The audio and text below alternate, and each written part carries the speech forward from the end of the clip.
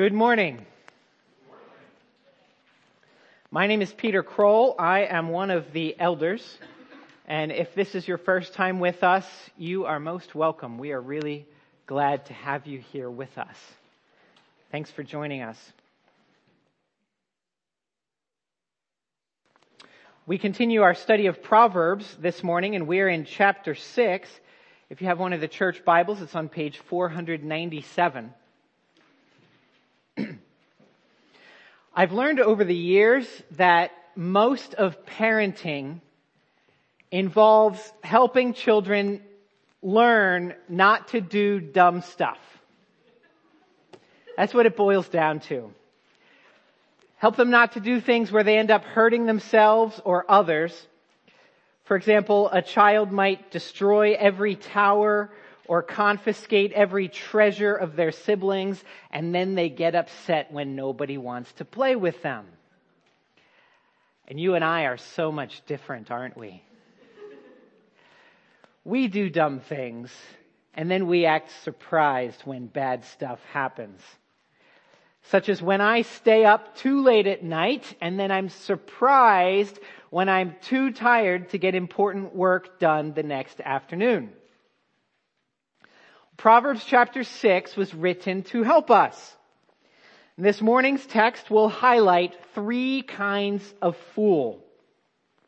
You can see them on your outline. We'll talk about the savior, the sluggard, and the sower of discord. All 3 of them will harm themselves and ruin the people they love. The main idea of this poem is that the self-focus of foolishness takes many forms. The self-focus of foolishness takes many forms. It rears its head in every area of our lives. So the point is that just because you've identified and rejected folly in one area of your life, that does not mean that you are now forever free of it. You can be wise in one area of life and still be foolish in another. So prepare to address this topic of wisdom in all those areas of life for all the rest of your days. And that's where we're going. Because the good news of Jesus Christ is that Jesus died for fools to make it possible for them to become wise. And so by His Spirit living within us, we are now free to make different choices and live as different people.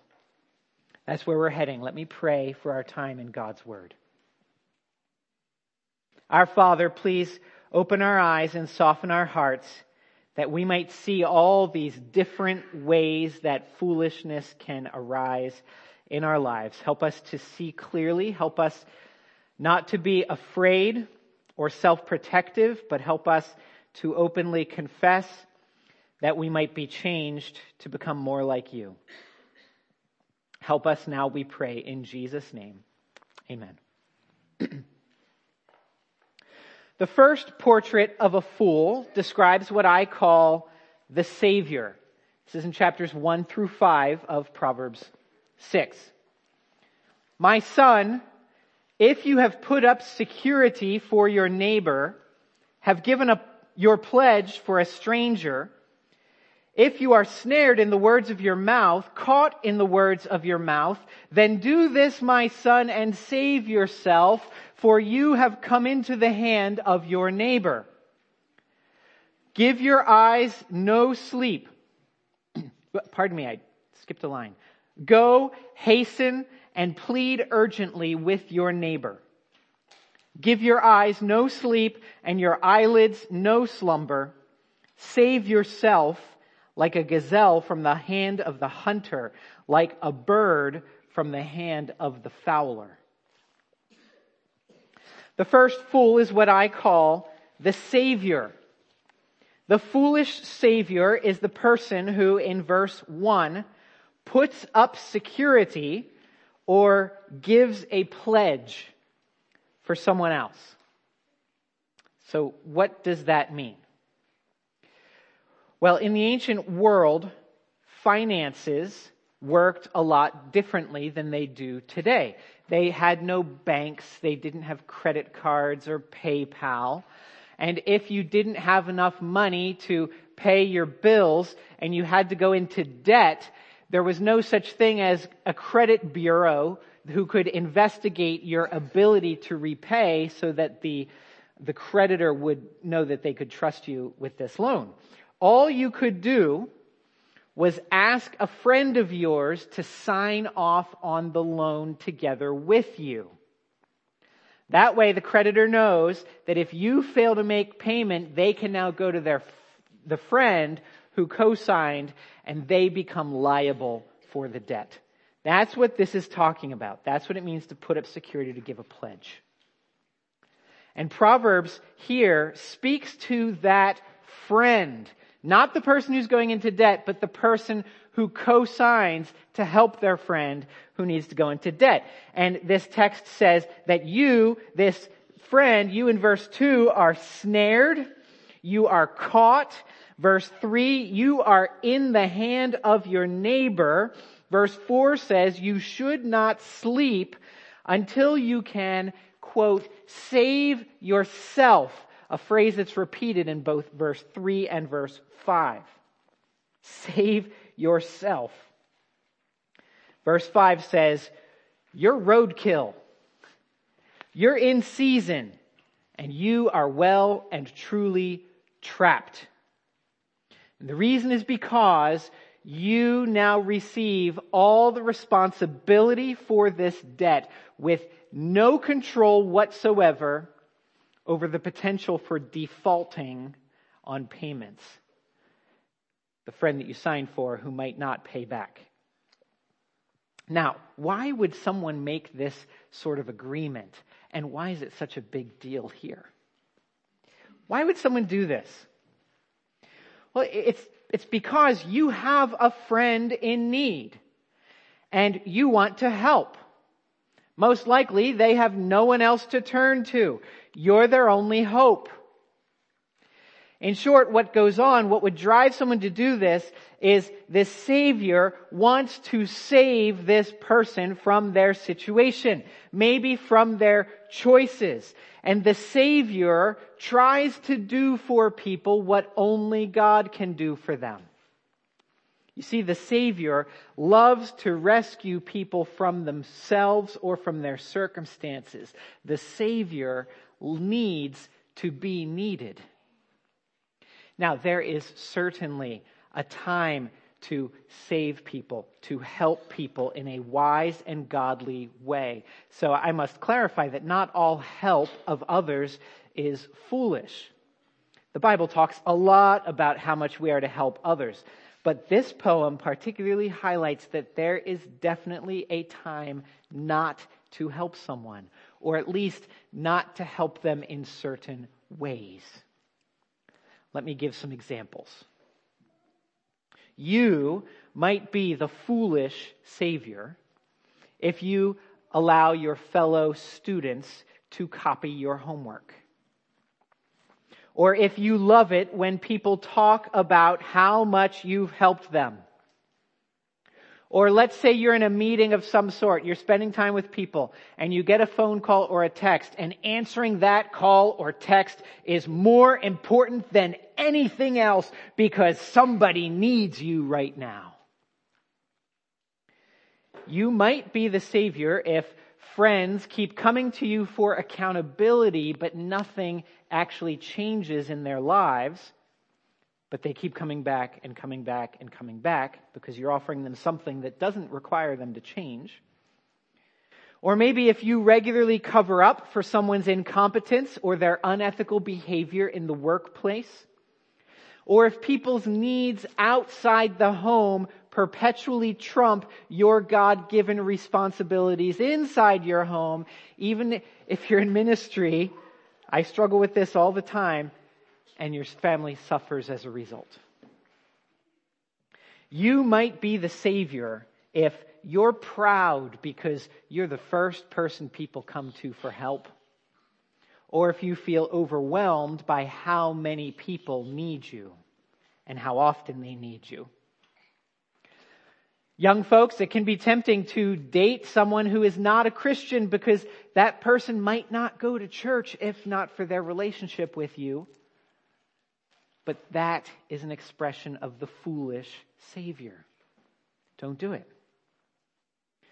Now, none of these things that I have listed here by itself necessarily makes you the foolish Savior. But if there's a pattern of things like this over time, you just might be in danger. And I would encourage you to ask others if they think you rescue people too much or in unhelpful ways. Because if it continues, you might be caught by surprise when the bill comes due. When you are held responsible for the poor choices of someone else to whom you've attached yourself in unhelpful ways. Friends, Jesus is the true Savior who died for wannabe saviors. We have seen and testify that the Father has sent His Son to be the Savior of the world, as the Apostle John says. And Jesus knows that you can't save other people from their circumstances. The truth is that even though this text calls you to save yourself in the most eternal sense, you can't even save yourself. So Jesus came and He did it for you.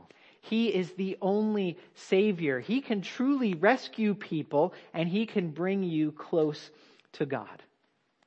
And the Lord's wisdom will enable you to reflect His lavish mercy as an act of wisdom and to do so in a way that doesn't dull the pain of people's choices.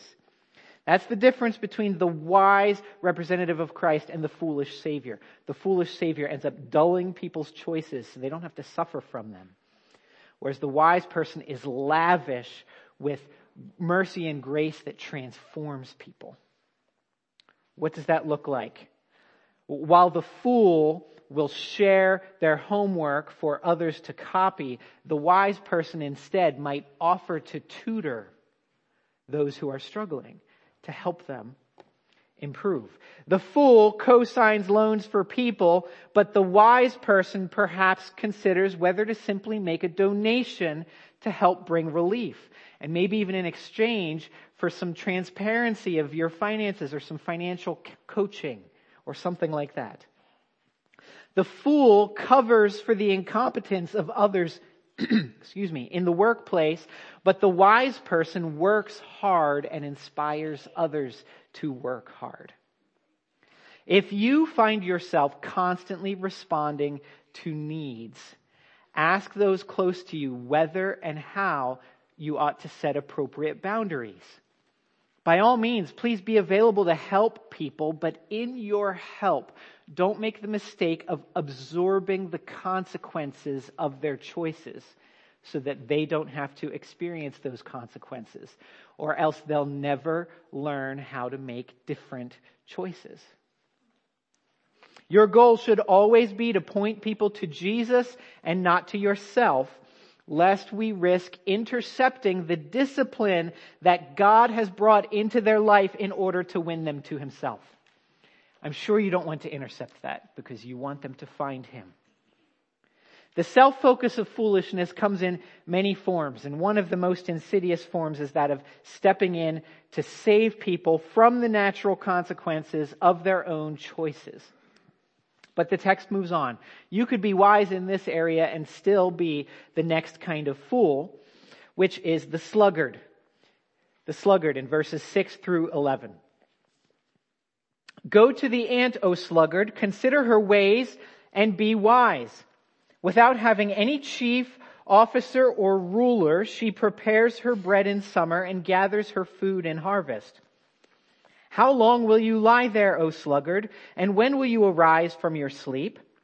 A little sleep, a little slumber, a little folding of the hands to rest, and poverty will come upon you like a robber, and want like an armed man.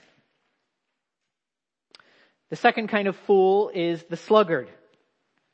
Sluggard is an old-fashioned word for lazy bones or couch potato.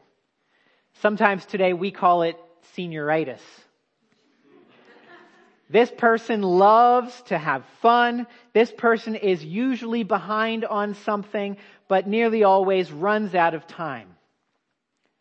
Strikingly, the sluggard is often incredibly busy because they are accomplishing all the wrong priorities, the right things at the wrong time. The sluggard doesn't know how to produce stuff, but they know how to get it from others who produce it for them, whether it be their parents or their classmates or their church or the government. And verse 6 calls us to look at the world, to go to the ant and learn two things from the ant. In verse 7, we must learn that the ant is self-motivated. The ant does not have a chief or an officer or a ruler. The ant is self-motivated. She doesn't need the professor to remind her of deadlines. The ant doesn't need his mom or his spouse to nag him about taking out the trash. The ant doesn't have drill sergeants getting in his face. The ant does what needs to be done when it needs to be done and is self-motivated. And the second thing we learn in verse 8 is that the ant is seasonally productive. The ant is seasonally productive. The ant prepares her bread in summer and gathers her food in harvest. In other words, the ant knows when it's time to work and when it's time to play. The ant knows what should be done today and what really can be put off to tomorrow. The ant doesn't wait until winter hits to start stocking the shelves. The ant doesn't wait until the night before the exam to start studying, or the night before the presentation to start preparing. And the sluggard, though constantly choosing not to do the right work at the right time without being told, the sluggard is terribly surprised. Verse 11, when poverty and want become his roommates, and they are armed. Now, there is certainly a time for wise and godly rest. But there is also a time when rest is not the need of the moment, and it requires wisdom to tell the difference. Let me give some examples. You might be the sluggard if you miss classes due to oversleeping, or if you constantly miss deadlines in the workplace. If you are more caught up on your Instagram news feed than you are on your basic responsibilities. You might be the sluggard if your mom does your laundry for you at home, or if you only remember to do your laundry when you've got something else you really should be doing right now, and you want to get out of that. You might be the sluggard if you regularly don't do the things that you say that you will do. You might be the sluggard if you need structure in order to work fruitfully and you expect other people to provide that structure for you. You might be the sluggard if you feel like other people nag you too much. Or if your phone's weekly screen time is greater than the amount of time you spend in meetings at the office or in class. Now, no one of these things by itself necessarily means that you are a sluggard, but a pattern of these things ought to get your attention. And I'd encourage you to ask the people around you if they think you might be a sluggard. The good news is that Jesus died for sluggards. He worked hard to do God's will, accomplishing everything God wanted him to do. And then he died to bring you back to God. So there's always hope to change. Now that we've become children of God, we who have trusted in Christ, the Apostle Paul tells us to work heartily as for the Lord and not for men, knowing that from the Lord you will receive the inheritance as your reward. Colossians chapter 3. So how do we get there? Notice in our text how God very graciously offers us two solutions to overcome laziness.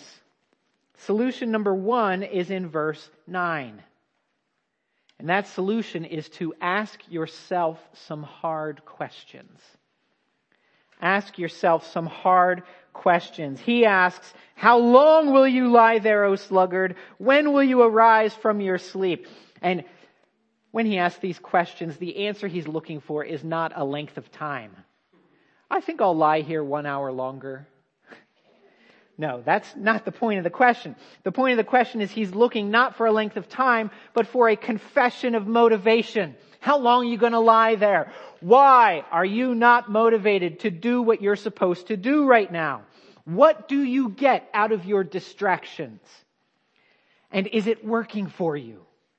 Is it really making you happier? Is it making you more dependable, truly at ease, and closer to other people? So ask yourself some hard questions. Solution number 2 is in verse 10, which is to begin with minor choices. Begin with minor choices. He quotes the sluggard here, I think, saying, a little sleep. It's just a little sleep, a little slumber, a little folding of the hands to rest. The point is that nobody chooses to ruin his or her life in a day. You won't decide today, I think I'm going to ruin myself in poverty. That's my new life goal. Nobody does that. What we do instead is we say, I'm just going to check YouTube for a few minutes. And a few minutes turns into a few hours. Or a quick check of Instagram ends up then taking a whole afternoon. So begin with the little choices and cut it out before it begins. If your vocation doesn't provide its own structure and work hours for you, then I would urge you to set for yourself work hours and then work during those hours. So between this hour and this hour, when I was a student, I said between 9 and 6, except when I had evening classes. I refuse 8 a.m. classes. Can't do it. Between 9 and 6, I'm working. All my classes, all my schoolwork. I'll take a break for lunch, but other than that, I'm working. If I've got a 9 a.m. and an 11 a.m., then I'm going to find a lounge in between those two classes and I'm going to work that middle hour. Okay? Work during the work hours. And then you have the freedom. You get to the end of it and you can say, hey, I'm done. And now I'm going to go shoot some hoops, or I'm going to hang out with some friends, or do something else. So give yourself your own structure. That doesn't mean that you're never allowed to take a break, but in my house we have a rule, which is that we work hard and then we play hard. In the time of work, get the work done, and then in the time of rest, get the most out of it. The self-focus of foolishness comes in many forms. Some may be tempted to play the role of savior. Others are more prone toward the sluggard. But the text moves on. You can be wise in both of these areas and still be the next kind of fool, the sower of discord. Verses 12 through 19. A worthless person, a wicked man, goes about with crooked speech, winks with his eyes, signals with his feet, points with his fingers, with perverted heart devises evil, continually sowing discord. Therefore, calamity will come upon him suddenly. In a moment, he will be broken beyond healing. There are 6 things that the Lord hates. Yes, 7 that are an abomination to him. Haughty eyes, a lying tongue, and hands that shed innocent blood, a heart that devises wicked plans, feet that make haste to run to evil, a false witness who breathes out lies, and one who sows discord among brothers. Now, this poem refers to many sins all tucked in there, but its primary criticism is against sowing discord. That's what each half of the poem lands on in verse 14 and verse 19, the one who sows discord. Who is the sower of discord? Well, this is the person who splits people up, the person who creates factions, who turns one person against another, because this person knows what's good for God's people better than God does. Therefore, this person is a fighter and a crusader. This person believes that every point of theology and every preference is worth dying for. This person puts people on teams and then turns them against one another. You know what? The sower of discord is always right.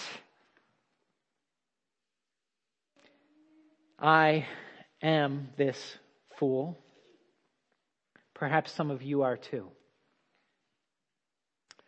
We need to be careful because in verse 1, the Savior was addressed as my son.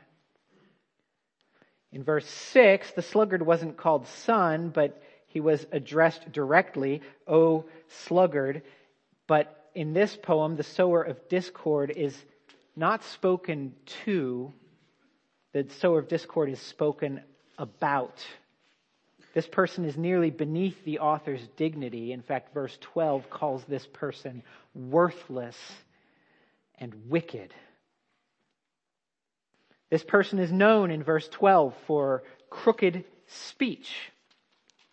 This means that they take words and then they twist them and put their own labels, perhaps on things that God prohibits. So what God calls complaints, and he says, don't complain, this person rebrands them as concerns.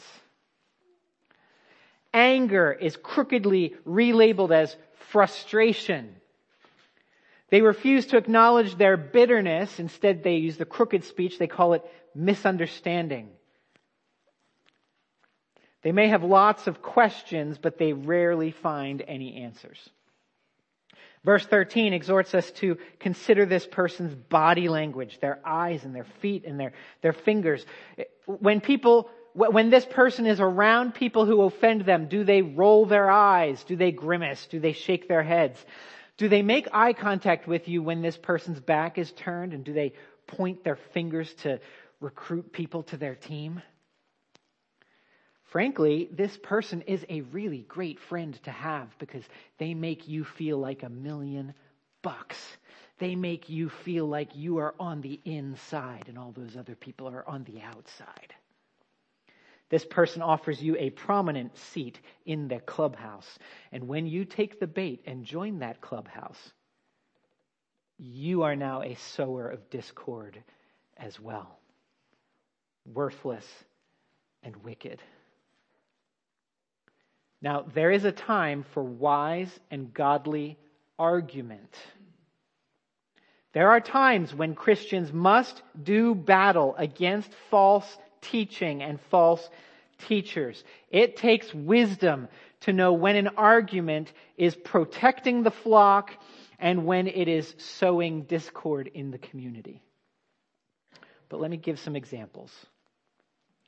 You might be a sower of discord if you have concerns about any person in this room that you have not told them about. And you've discussed those concerns with other people. You might be a sower of discord if you love hearing news about people. If you are always right. If you argue more than you agree and find things to agree on. You might be a sower of discord if all of your closest friends think the same way that you think. If you love hanging out with the person who knows the real story about people. You might be the sower of discord if you see yourself as a victim when others call you out for sowing discord among God's people. You might be the sower of discord if you don't like what I'm saying right now. And you refuse to talk to me directly about it to help me improve as a preacher. Watch out. Verse 15 says, you'll be ruined before you know what hits you. Because friends, this community here in this room is Jesus's bride. And Jesus doesn't like it when people mess with his wife. In fact, verse 16 says that he hates them. Verse 16 says there are 6 things that the Lord hates. And verse 19, the 6th and 7th things are a false witness and the one who sows discord. You see, there is no such thing as hate the sin but love the sinner when it comes to sowing discord. Now, with that said, I confess that I am guilty. I have spoken ill of people behind their backs. I have shared details about people with others that I didn't need to share. I have discussed the failings of my supervisors over the years with my subordinates. I have asked for the lowdown on people, and I have entertained conversations that have gone in the wrong direction. I've asked Jesus to change me over the years, and I wrestle daily with my sense of self-importance. Jesus died for sowers of discord. His body was broken once before to pay for the sin of the world. He will not put up with having his body broken again. He died on the cross, battered and abused, so he could unite us to God.